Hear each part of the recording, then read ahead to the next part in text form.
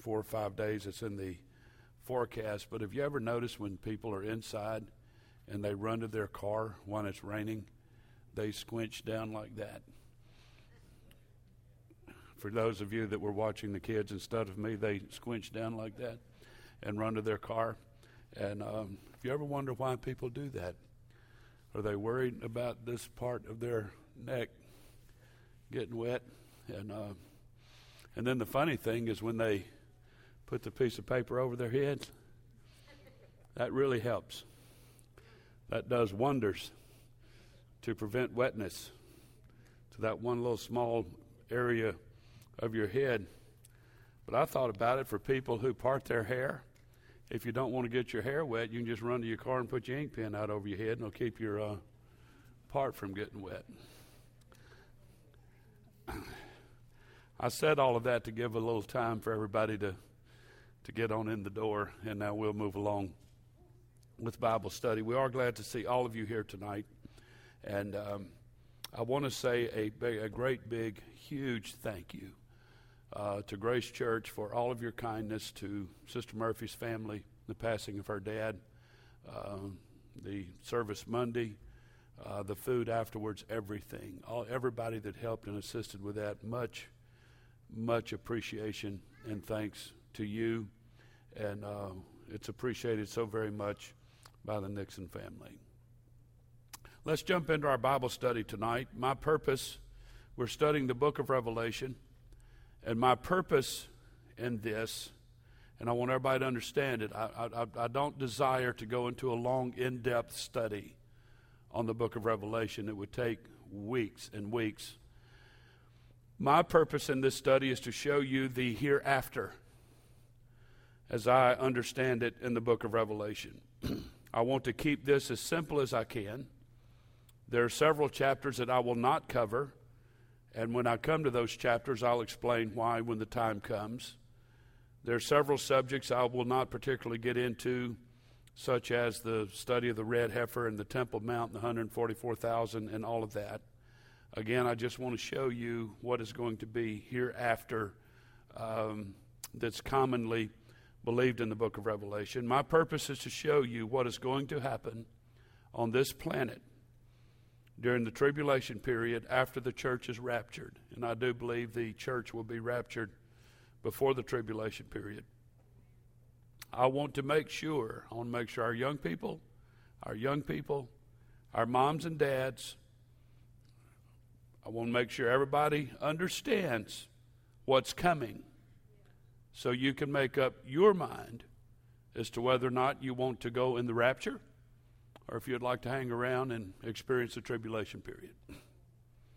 I want to say something as kind as I can. You would be an utter fool to live in such a way that you're not ready for the rapture of the church, because I believe it's imminent, and I believe it could happen any day, any time. You need to hear your pastor tonight. This isn't a joke. And when you understand what's coming, and I'm going to introduce you to some of that tonight. We're going to touch just a little bit of that tonight. If you were not here for our first study, which was this past Wednesday night, a week ago, it would be really beneficial to you to go back and listen to that or watch that via our website. So I can't do review. I don't have time. So we're going to start tonight in Revelation chapter 1. I want to suffice it to say that Revelation chapter 5 continues the vision that John was having in chapter 4. The raptured church is in heaven, I believe. It happened in chapter 4, verse 1. The raptured church is now in heaven, and it is symbolized by the 24 elders. So Revelation chapter 5, verse 1, John said, "And I saw in the right hand of him that sat on the throne a book written within and on the backside sealed with 7 seals. The book he is referring to is a scroll with 7 messages on the inside, each of which has been sealed by the authority of God. Written within and on the backside, this is typical of various kinds of contracts in the ancient world, including deeds, marriage contracts, rental and lease agreements, wills, etc. The inside of the scroll contained all of the details of the contract, and the outside or back contained a summary of the document. In this case, it is almost certainly is a deed or the title deed to the earth. Sealed with 7 seals indicates that Romans sealed their wills 7 times on the edge of each roll, as you see on the screen, to prevent unauthorized entry. This scroll is filled to overflowing and has something even on the back that can mean the fullness of time, or the fullness of time of the church age has come. Perhaps on the reverse side would be, it is finished, or the end. The sealed with 7 seals just means that it is closed in completeness. These seals could be opened one at a time or all at once. As we proceed through the book of Revelation, you'll see that they're open one at a time. It could reveal that particular content at that particular time. In verses 2 through 4, we'll read that in just a moment, only one with proper authority could open the book or the scroll by losing or removing its seals. The question is, who has the right to do this? Who has the right to judge the world? That is, to reveal what is hidden in the scroll and to execute what is written. No man, literally no one, could be found among mankind or even the angels who had the authority to remove the seals and read the scroll. In verse 2, John said, I saw a strong angel proclaiming with a loud voice, who is worthy to open the book and to loose the seals thereof. The term strong angel is the identity of this angel is uncertain, but it may refer to the angel Gabriel, whose name means the strength of God. I believe the reason a strong angel is mentioned here is to show that all the earthly and heavenly strength, aside from God's, cannot open this book or these seals, not even the church, which was redeemed by the blood of Calvary and as much power as the church had.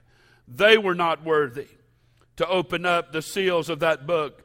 The loud voice is as if this angel is calling out to see who will come forth to open the book. Verse 3, and no man in heaven, nor in earth, nor neither under the earth was able to open the book, neither to look thereon. In heaven, nor in earth, neither under the earth, is a common biblical expression denoting the entire universe. In other words, there was no one that was worthy to open that book.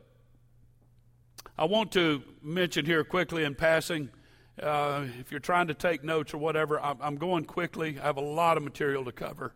And it's hard to find a breaking point, a stopping point, and then pick it up later. So I'm going to have to cover all my material tonight. So if you want to take notes and what have you, I would encourage you to go back on the podcast and watch it. And then you can hit pause and write and do your own research and study and delve into this even more. If there's enough interest, we may can continue at a later date. We'll have to see. But there are some things that man cannot do. This one statement here shows that Jesus was and is no mere man. This says, regardless of where he is located, man does not possess the power to open the book. There are some things, like judgment, that is reserved and only reserved for Jesus to do. So this 7-sealed scroll is thought to be the title deed to the earth. This powerful scene in heaven indicates that only Christ, who died to redeem mankind back to God, is qualified to open the seals of this scroll and to claim his kingdom over all the earth. The question is, who has the right to judge the world? That is, to reveal what is hidden in the scroll and to execute what is written. No man, literally no man, could be found among mankind or angels who had the authority to remove the seals and execute what is in that scroll. So John said in verse 4, I wept much because no man was found worthy to open and to read the book, neither to look thereon. John began to cry because it seemed that there was no one to open this book. In fact, no one is worthy to even look at the book. Verses 5 through 7, the Bible said Christ is presented both as lion or ruler from the tribe of Judah. This stated in Genesis 49 verse 10. And he's also presented as a lamb or redeemer in Isaiah 53 verse 7 and John 1:29. The root of David shows a messianic connection with the covenant of David and the right of Christ to the throne of Israel. The vision of Christ here brings together the twofold aspect of his first and second comings. His work as Savior in the designation as Lamb and as sovereign or king, Christ has the right to judge, possess, and rule the earth because of his submission to the death of the cross. So in verse 5, one of the elders saith unto me, Weep not, behold, the Lion of the tribe of Judah, the root of David, hath prevailed to open the book and to loose the 7 seals thereof. So remember, the 24 elders were representatives of the church. The church in heaven comforts John and says that we have found someone, the church has found someone to open the scroll or book. Jesus saving us gives him that right. So quickly tonight, the Lion of the tribe of Judah designation, one of the earliest titles for the Messiah in Genesis 49. It speaks of his fierceness and strength, which also, although glimpsed in his first coming, does not appear in its fullness until the moment anticipated here. The attributes of Jesus are never given by accident, but all convey a part of his nature. Since the lion is the king of beasts, and since Judah is the ruling tribe of Israel, this indicates that Christ is to come as king to reign over all human affairs. So the Lion of the tribe of Judah is Jesus, of course. And this is where you understand that he is of David, but he is also David's God. And the Bible teaches that even though Jesus descended from David in the flesh, he is also David's God. So he is designated here as the root of David, another clearly messianic title. It anticipates him being a descendant of David who with devastating force will compel the wicked of the earth to succumb to his authority. This, of course, refers to Jesus' incarnation on his birth with his roots in the family of David. The Bible said he hath prevailed. Just indicates that Jesus won the battle. He came against Satan, went head to head with Satan, and he won. He won in a way that no one expected when he died on the cross. So this establishes the fact that he is the only one that is worthy to open this book of 7 seals. He was victorious over sin and Satan. He alone lived upon this earth free of sin, so it makes him worthy. So the synopsis of Revelation 4 and 5 is the church is raptured. It's represented there by the 24 elders. And then in chapter 5, there's this cry for someone to open up this scroll that has 7 seals. And we're about to learn what those 7 seals are. But they found that Jesus was worthy to open that scroll of 7 seals. So beginning tonight in Revelation chapter 6. In Revelation chapter 6, verse 1 through chapter 19, verse 21, is a lengthy section that details the judgments and the events of the time of tribulation. From its beginning with the opening of the first seal, through the 7th seal, the 7 trumpets, and the 7 vials, these are judgments of Christ that are being poured out on this earth to destroy the ungodly and those who rejected the blood of Jesus.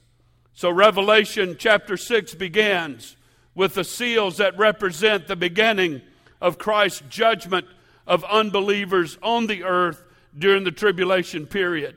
There's a close similarity between these judgments and the event predicted by Christ in Matthew 24 and Luke chapter 21, and then other places in the Bible as well. Again, the purpose of this 7-year period of time called the tribulation period is to punish.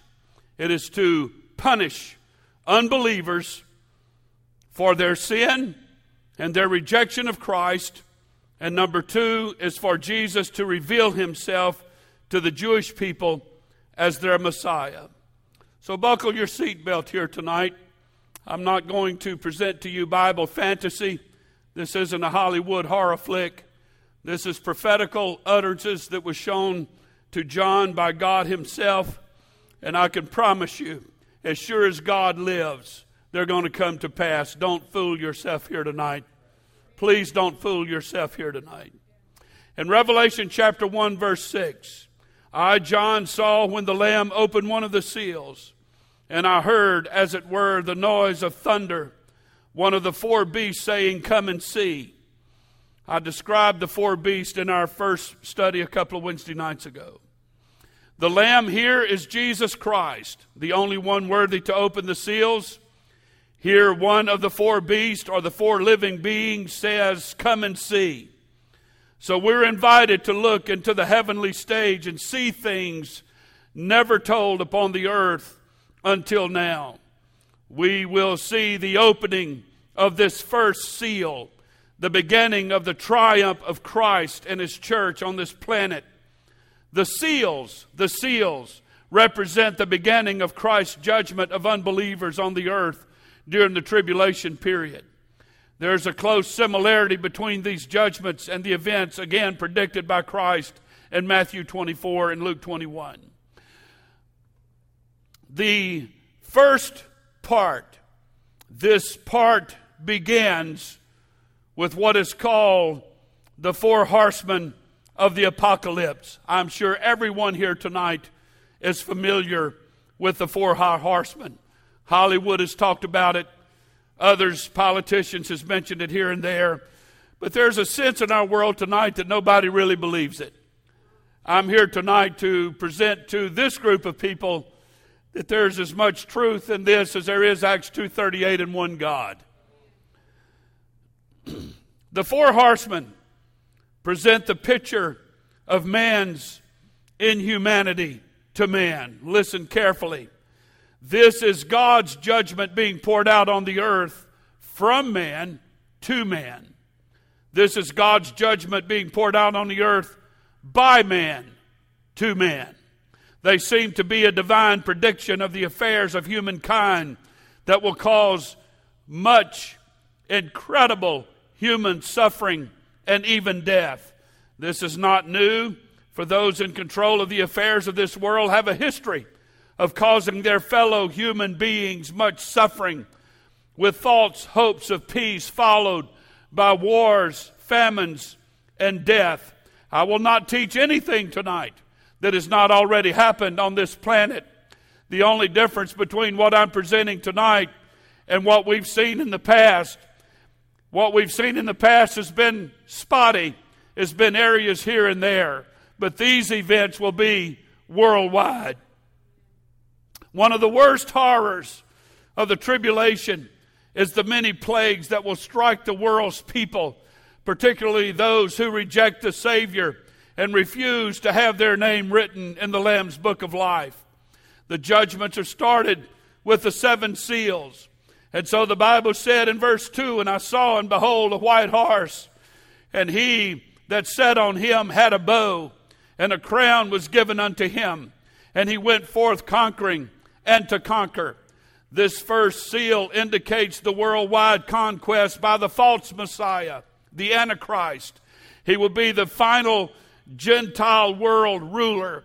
If I have time, when we get into Revelation 13, I may teach a Wednesday night on what that terminology means. The final Gentile world ruler. This horseman is not the same as the one described in Revelation 19, verse 11, which is actually Jesus Christ at his second coming.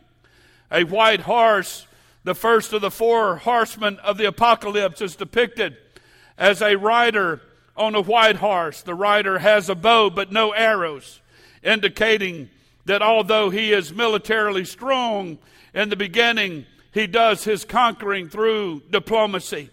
Since he wears a crown, we know that he is successful in his efforts. He has the endorsement, if you will, of the human race. The Bible said his crown was given to him. Who is the rider on that white horse? There can no doubt be that it is the Antichrist, who through deceit and clever maneuvering will bring a false peace to the world. But that peace will not last. It will not last. The horse and its rider represent an unparalleled time of world peace, a false peace that is to be short-lived. This peace will be ushered in by the Antichrist. The Bible said, he that sat on him, that sat on the horse, the four horses and their riders do not represent specific individuals, but forces or powers. It's important to note that. Again, I identify this rider with the Antichrist. Although he will be the leading figure, John's point is that the entire world will follow him, being obsessed with pursuing his false promise of peace. The bow he carries is a symbol of war, but the absence of arrows implies that this victory is a bloodless one, a peace won by covenant and agreement, not by war. The crown, the word refers to the crown of a laurel wreath, awarded winning athletes. It was given to him. Antichrist becomes king, elected by the world's inhabitants regardless of the cost, and it will conquer the entire earth in a bloodless coup. In verses 3 and 4, the second seal is broken, and now it brings war. You need to listen and understand. It brings war and a lack of peace. The sword represents armed conflict in the hand of the second rider. Perhaps the attacks on Israel mentioned in Ezekiel 38 and 39 and Daniel chapter 11. The Bible said in Revelation chapter 6 verse 3, and when he had opened the second seal, I heard the second beast say, come and see. And there went out another horse that was red, and power was given to him that sat thereon to take peace from the earth, that they should kill one another. And there was given unto him, the Bible said, a great sword. The second seal broken. It was granted to the one who sat on the red horse to take peace from the earth, and that they should kill one another. And there was given unto him a great sword. Another horse that was red implies its blood-red appearance speaks of the Holocaust of war. God will grant this horse and its rider the power to create worldwide war. As horrible as this judgment is, as horrible as it is, folks, it will only be the beginning. It's only birth pangs, if you will, of what God has in store through the conduit of judgment and wrath.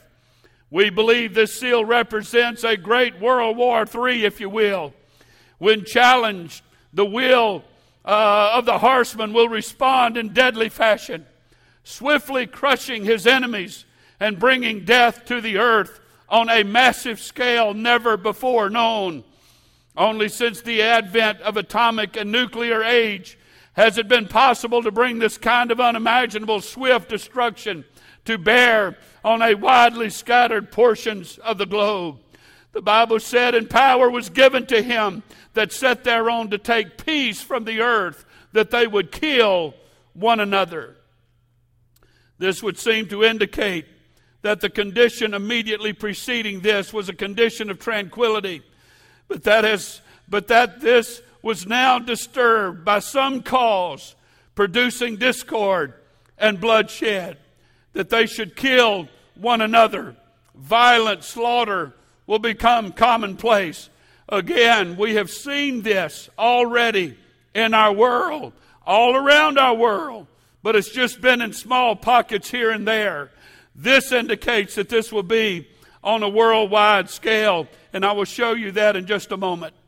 His purpose is to cause mankind to slaughter one another. The Greek word that is used here means to butcher, to slaughter, or massacre someone.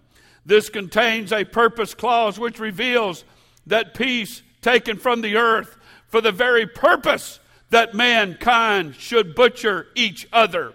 And in the remainder of Revelation seals, trumpets, and vile judgment, mankind does this to himself with ruthless skill. The word sword indicates not the long, broad sword, but the shorter, more easily maneuvered one that assassins often used and that soldiers carried into battle. It depicts assassination, revolt, massacre, and wholesale slaughter. We see again the spirit of the war in this red horse. And then we come to the third seal. It represents, in verses 5 and 6, it represents massive inflation and massive famine. Famine is always that follows war. The balances or scales the Bible mentions, I'll read that in a moment, are related to commerce and trade. The word penny, better transliterated denarius, represents about 1 day's wage. Wheat and barley are considered necessities of life. The measure, the word a measure, is about 1.92 pints. Let's just say 2 pints. The price given is about 10 times what was normal. The command, hurt not the oil and wine, may indicate a restriction of the effects of the famine in this early part of the tribulation period. So in verse 5, and when he had come and opened the third seal, I heard the third beast say, Come and see. And I beheld, and lo, a black horse, and he that sat on him had a pair of balances in his hand. The third seal is represented by a black horse, black signifying famine. You can read that in Lamentations 5, 8 through 10. Worldwide war will destroy the food supply, which spawns global hunger. The pair of balances represent the common measuring device. 2 small trays hung from each end of the balance beam indicates the scarcity of food that will lead to rationing and food lines. The pair of balances or scales shows a weighing. This balance also indicates a shortage of food. We see this in the color black and in the balances. The famine will be so great, food will be weighed by the ounce and dispensed carefully. This famine will most likely be as bad as the famine that was in Egypt in Joseph's time. Drought will trigger crop failure, and in many places only the very rich will be able to buy food. The Bible said in verse 6, And I heard a voice in the midst of the 4 beasts say, A measure of wheat for a penny, and 3 measures of barley for a penny.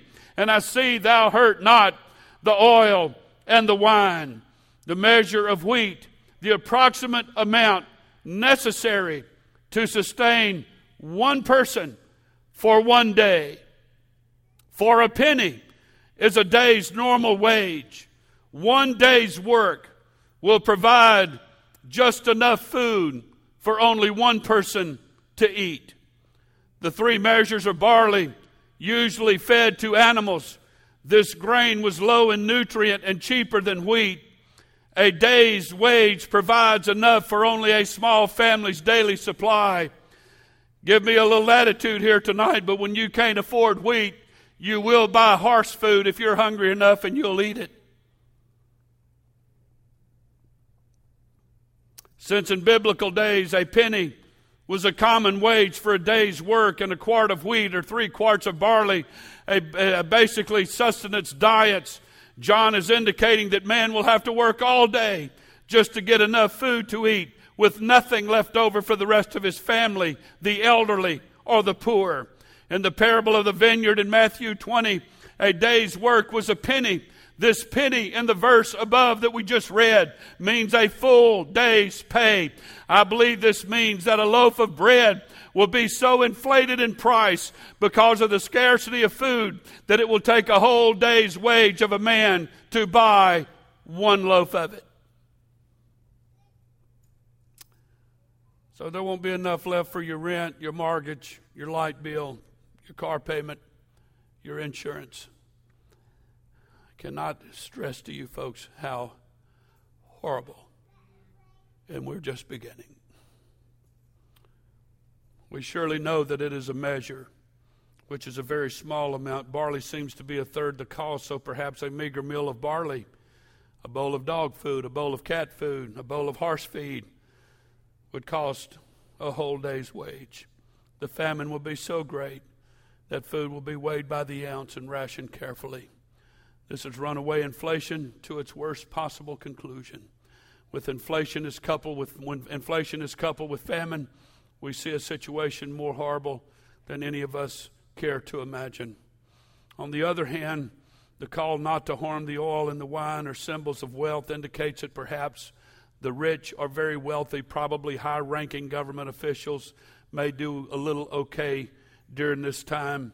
I cannot stress enough that this famine will not be just physical, but spiritual as well. During this time, what churches exist will continue to teach false doctrine, and they'll continue to give false hope. Even now, there's a terrible famine of truth in the church. Never have so many denied the virgin birth of Christ, the Red Sea being parted, Jonah being swallowed by a large fish, or even Jesus as God with us, Emmanuel. How much more famine of truth and a lack of hunger can we take? Truly, there will be physical famine, but there will certainly be spiritual famine. The third horseman of the apocalypse, who rides out early in the tribulation, will take a heavy toll in the death of humanity. The black horse he rides is an obvious symbol of famine and disease, which often follows war. This could be a message of hard times for all of mankind. The word black being here used as symbolizing woe and mourning and terrible times, famine, physical and spiritual, evil, the opposite of goodness, everything that opposes God. And then we come to verses 7 through 8. Are y'all with me? The fourth seal brings death. Listen to Pastor. The fourth seal brings death to 25% of the world's population.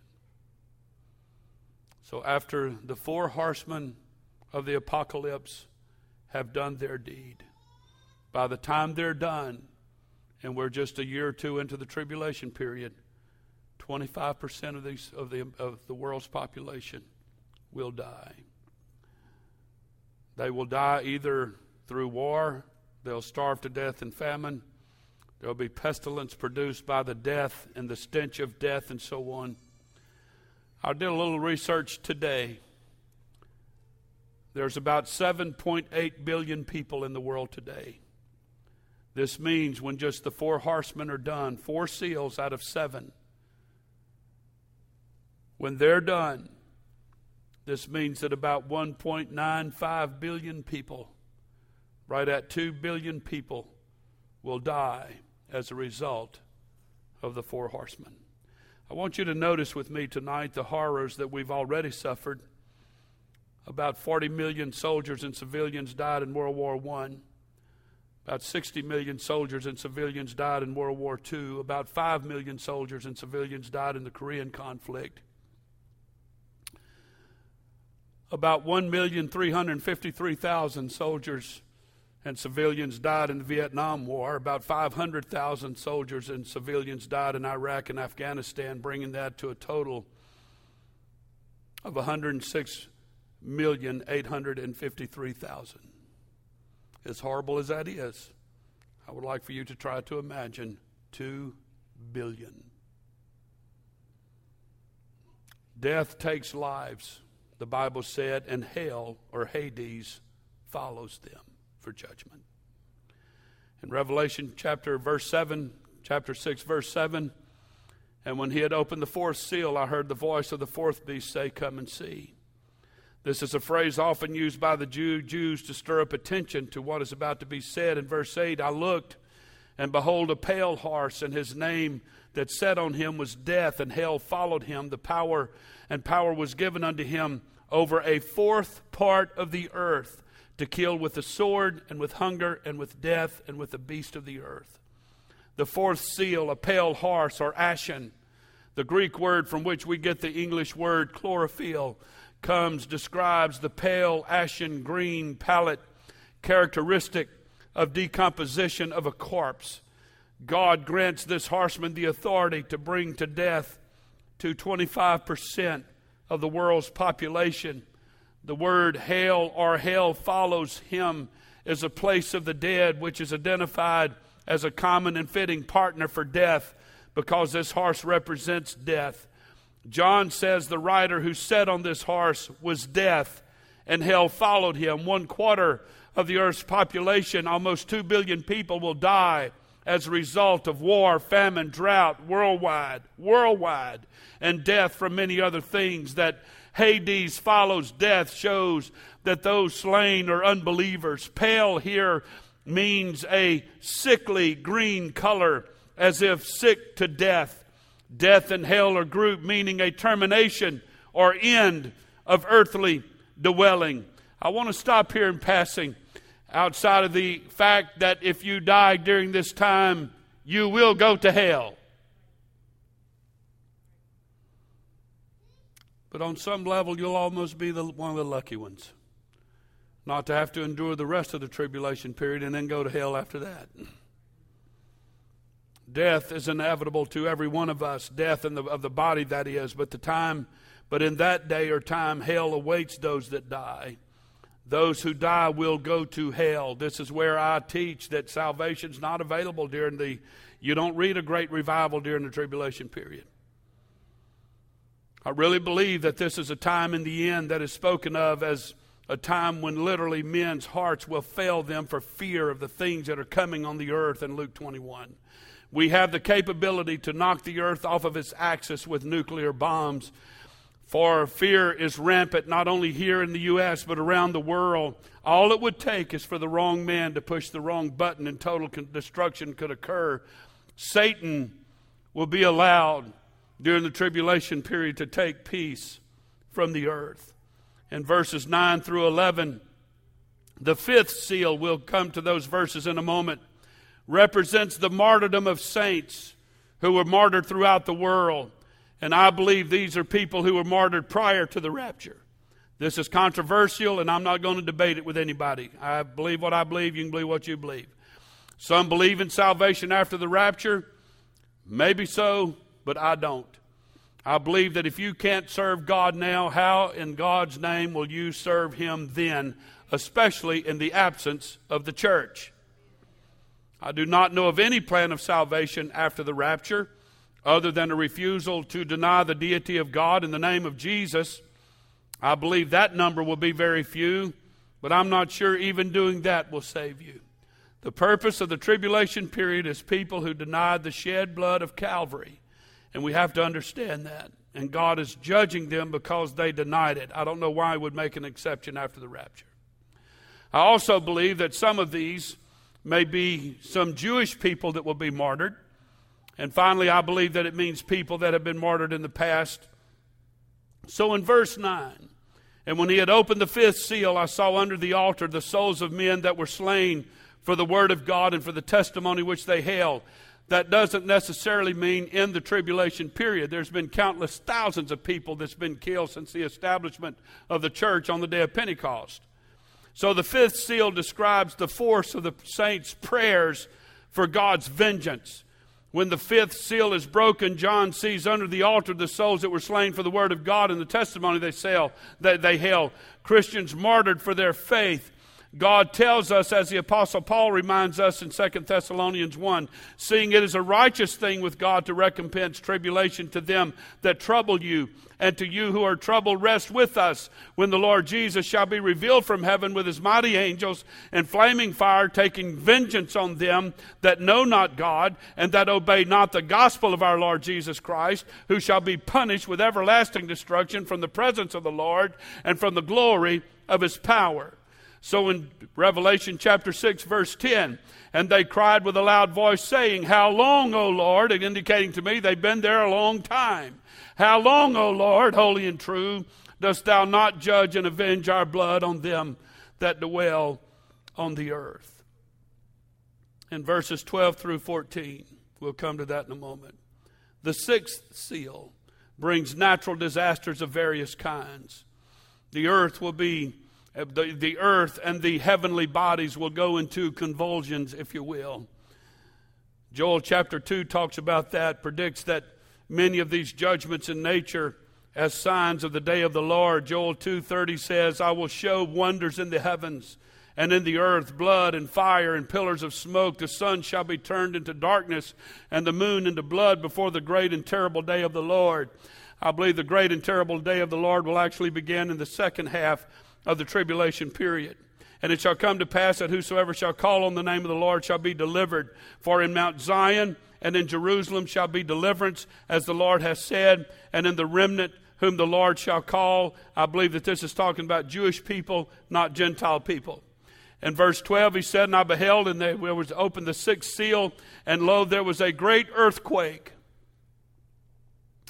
And the sun became black as sackcloth of hair, and the moon became as blood.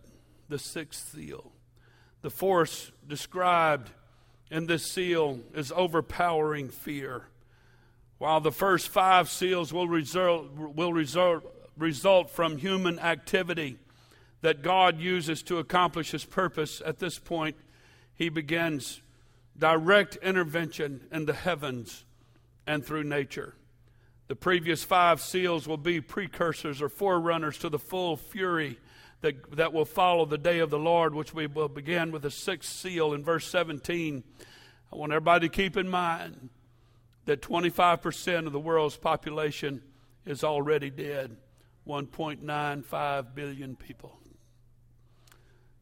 I want everybody to bring this into context. It's hard for me to do this, even studying and preparing for this.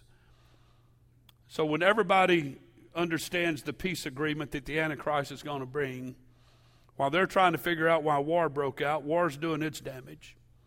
And then while they're trying to figure out how to get peace back and stop the war, famine is going to start doing its damage.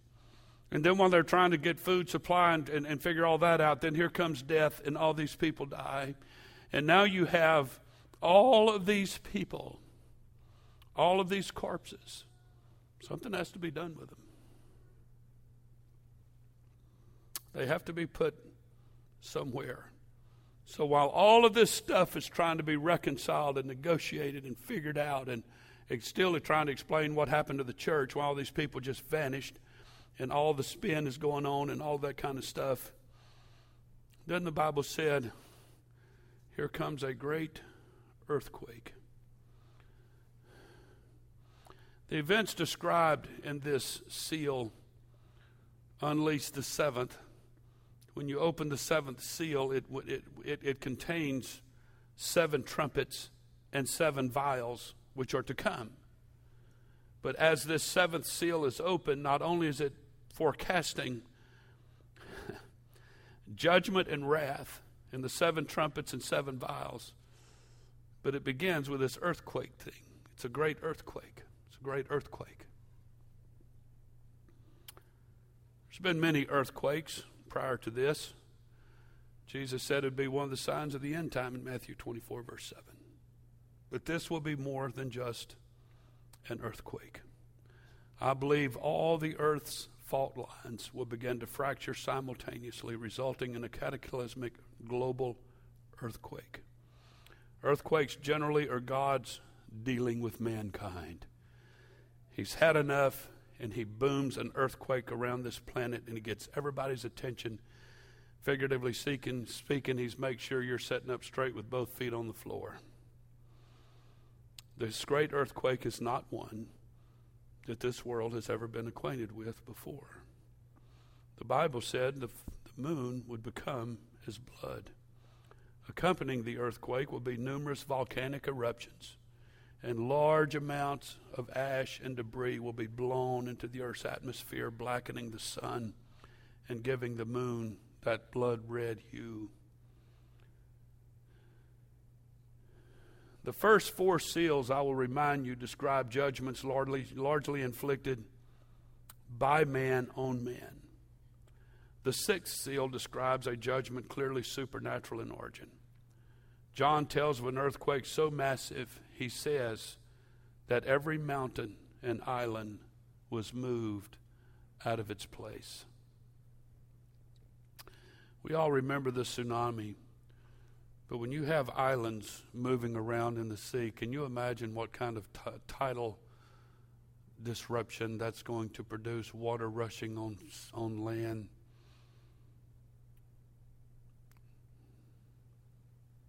Will no doubt cause enormous volcanic activity. The sun will become black as sackcloth. That's the way it will look from the earth, the moon like blood. Particulate matter scattered in the atmosphere after volcanic eruption has often turned the sky black and made the moon seem to turn red. Can't imagine what even breathing is going to be like during that time. The 6th seal brings natural disasters of various kinds. The earth and heavenly bodies will go into convulsions. Joel 2 that we just read predicts many of these judgments in nature, coming through nature as signs of the day of the Lord coming. This terrible earthquake is told about in Isaiah chapter 2 verse 19, and they shall go into the holes of the rocks and into the caves of the earth for fear of the Lord and for the glory of his majesty when he arises to shake terribly the earth. In Ezekiel 32, 7 and 8, we read about the darkness of the sun, moon, and stars. In Matthew 24, we read of this same thing in the heavens. Jesus said, immediately after the tribulation of those days shall the sun be darkened, and the moon shall not give her light, and the stars shall fall from heaven, and the powers of the heavens shall be shaken. Notice that this occurs at the end of the first 3.5 years of the tribulation, prior to the start of the great tribulation, just before the wrath of God is poured out on the earth.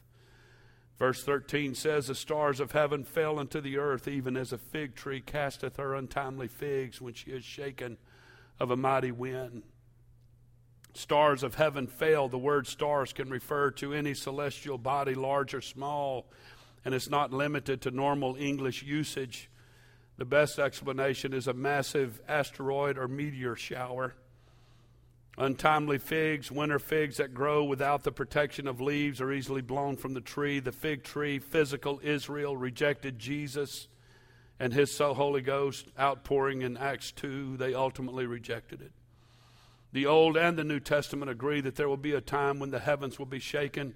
Isaiah chapter 7, 13 and 17, Matthew 24, and at least a dozen more chapters in the Old and New Testaments agree that there will be a day, just as this one spoken of, that John saw, when the heavens will be shaken.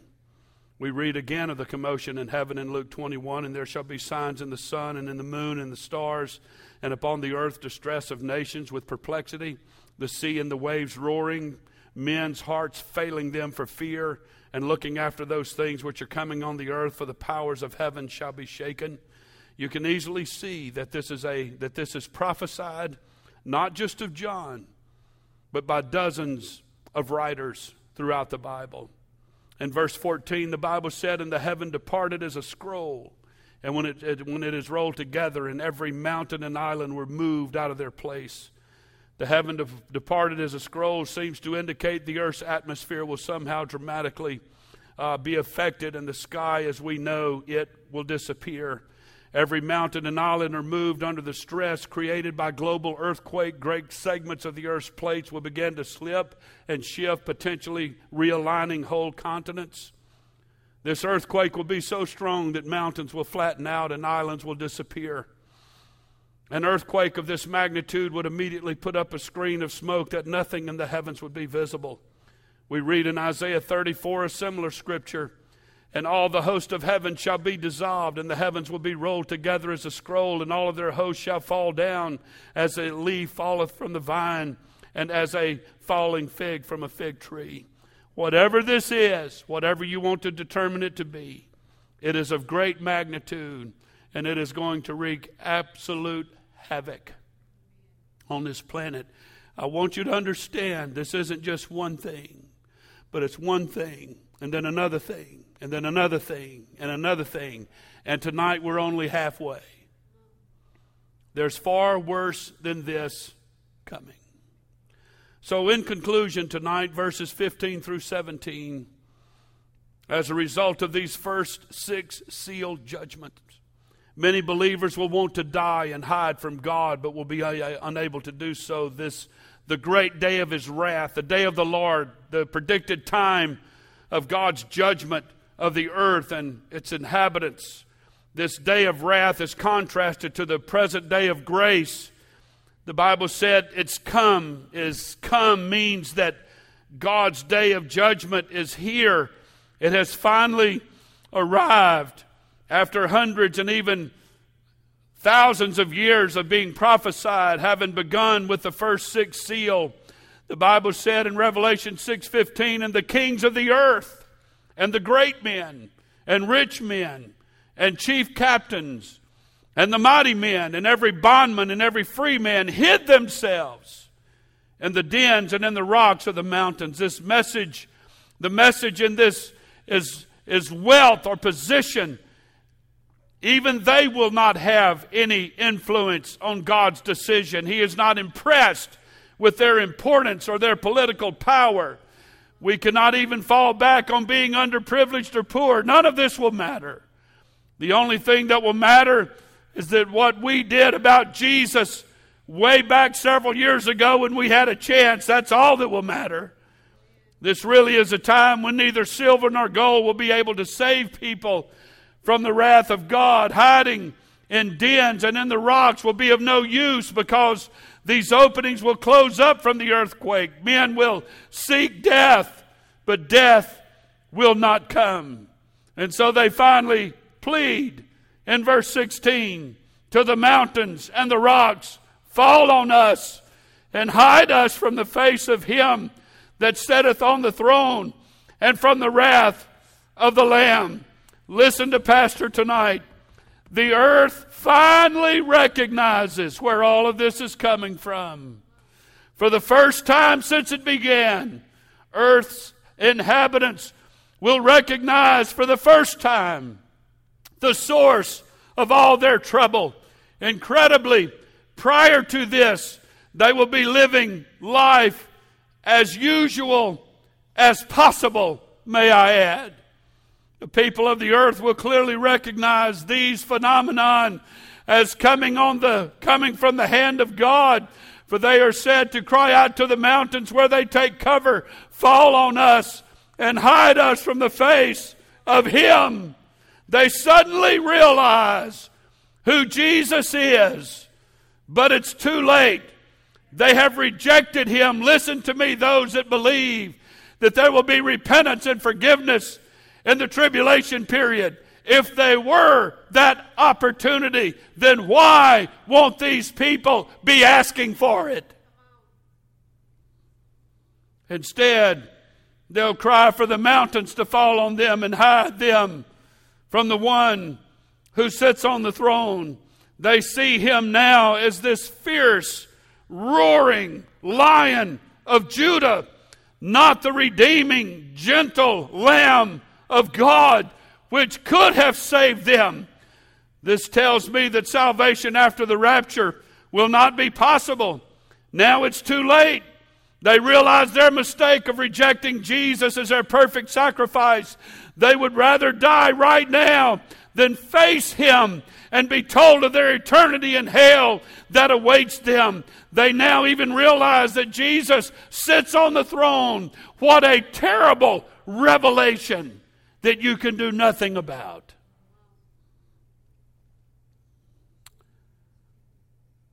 For the great day of His wrath has come, the Bible said. And who shall be able to stand? The great day. The sixth seal will commence with what the prophets call the day of the Lord.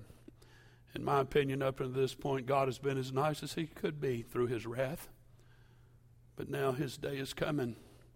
It's a great day. And where man has persecuted each other and killed each other and starved each other and all of that kind of stuff, now you're about to see what God is really about. Who will be able to stand, they ask. The answer is no one. The thing we must do is to make sure that we're not left here to face these horrors. The great day spoken of above begins 3.5 years of the worst things you could ever imagine.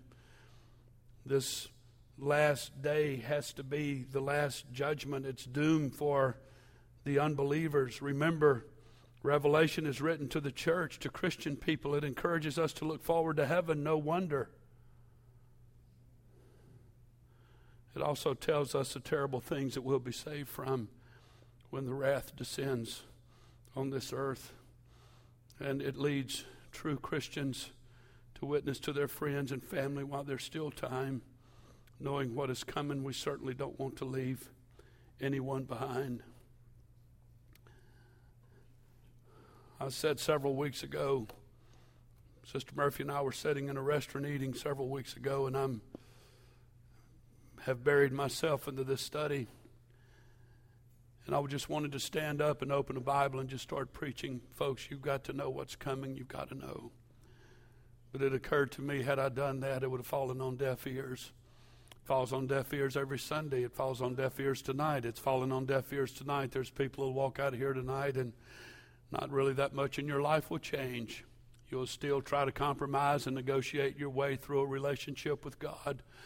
But when the trumpet sounds, Rick Weiser, one of my highly respected minister friends, pastors in New Orleans, preached here several times in the past. But he made a statement one time I've never forgotten. He was flying somewhere to preach at a church. He was evangelizing back then. And he was sitting in an airport reading a book. And he's an avid reader. I have no idea what that man's library must look like. But he was sitting there reading. Really engrossed in his book. And he didn't hear the announcer at the podium say, "It's time to board." They say that over and over and over.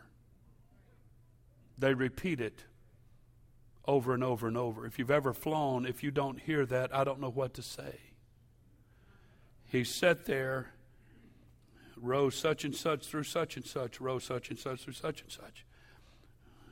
And they say it over and over, and we all know that. He was so engrossed in his book, and all of a sudden, something came on him, and he looked up, and he watched his airplane backing out and getting ready to take off. You do not understand the horror that's going to come to you when you have been so engrossed in your own life, whether it be bitterness, hatred, worldliness. I hope there's people watching on live stream. You're not going to experience more horror than to realize the rapture just took place and you missed it.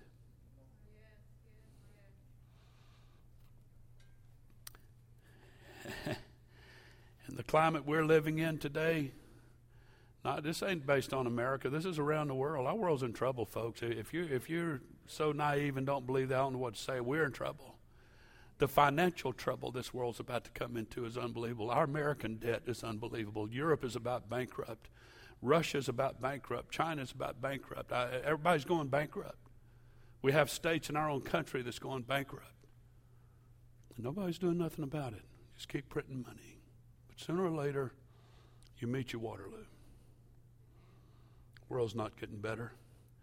And if they find a vaccine for COVID, I read today that there's already another one being prepared, and I'm not going to call any names, but there's another virus being prepared that wants to be unleashed on the United States that's supposed to be worse than the one we're in right now. I'm not trying to scare anybody.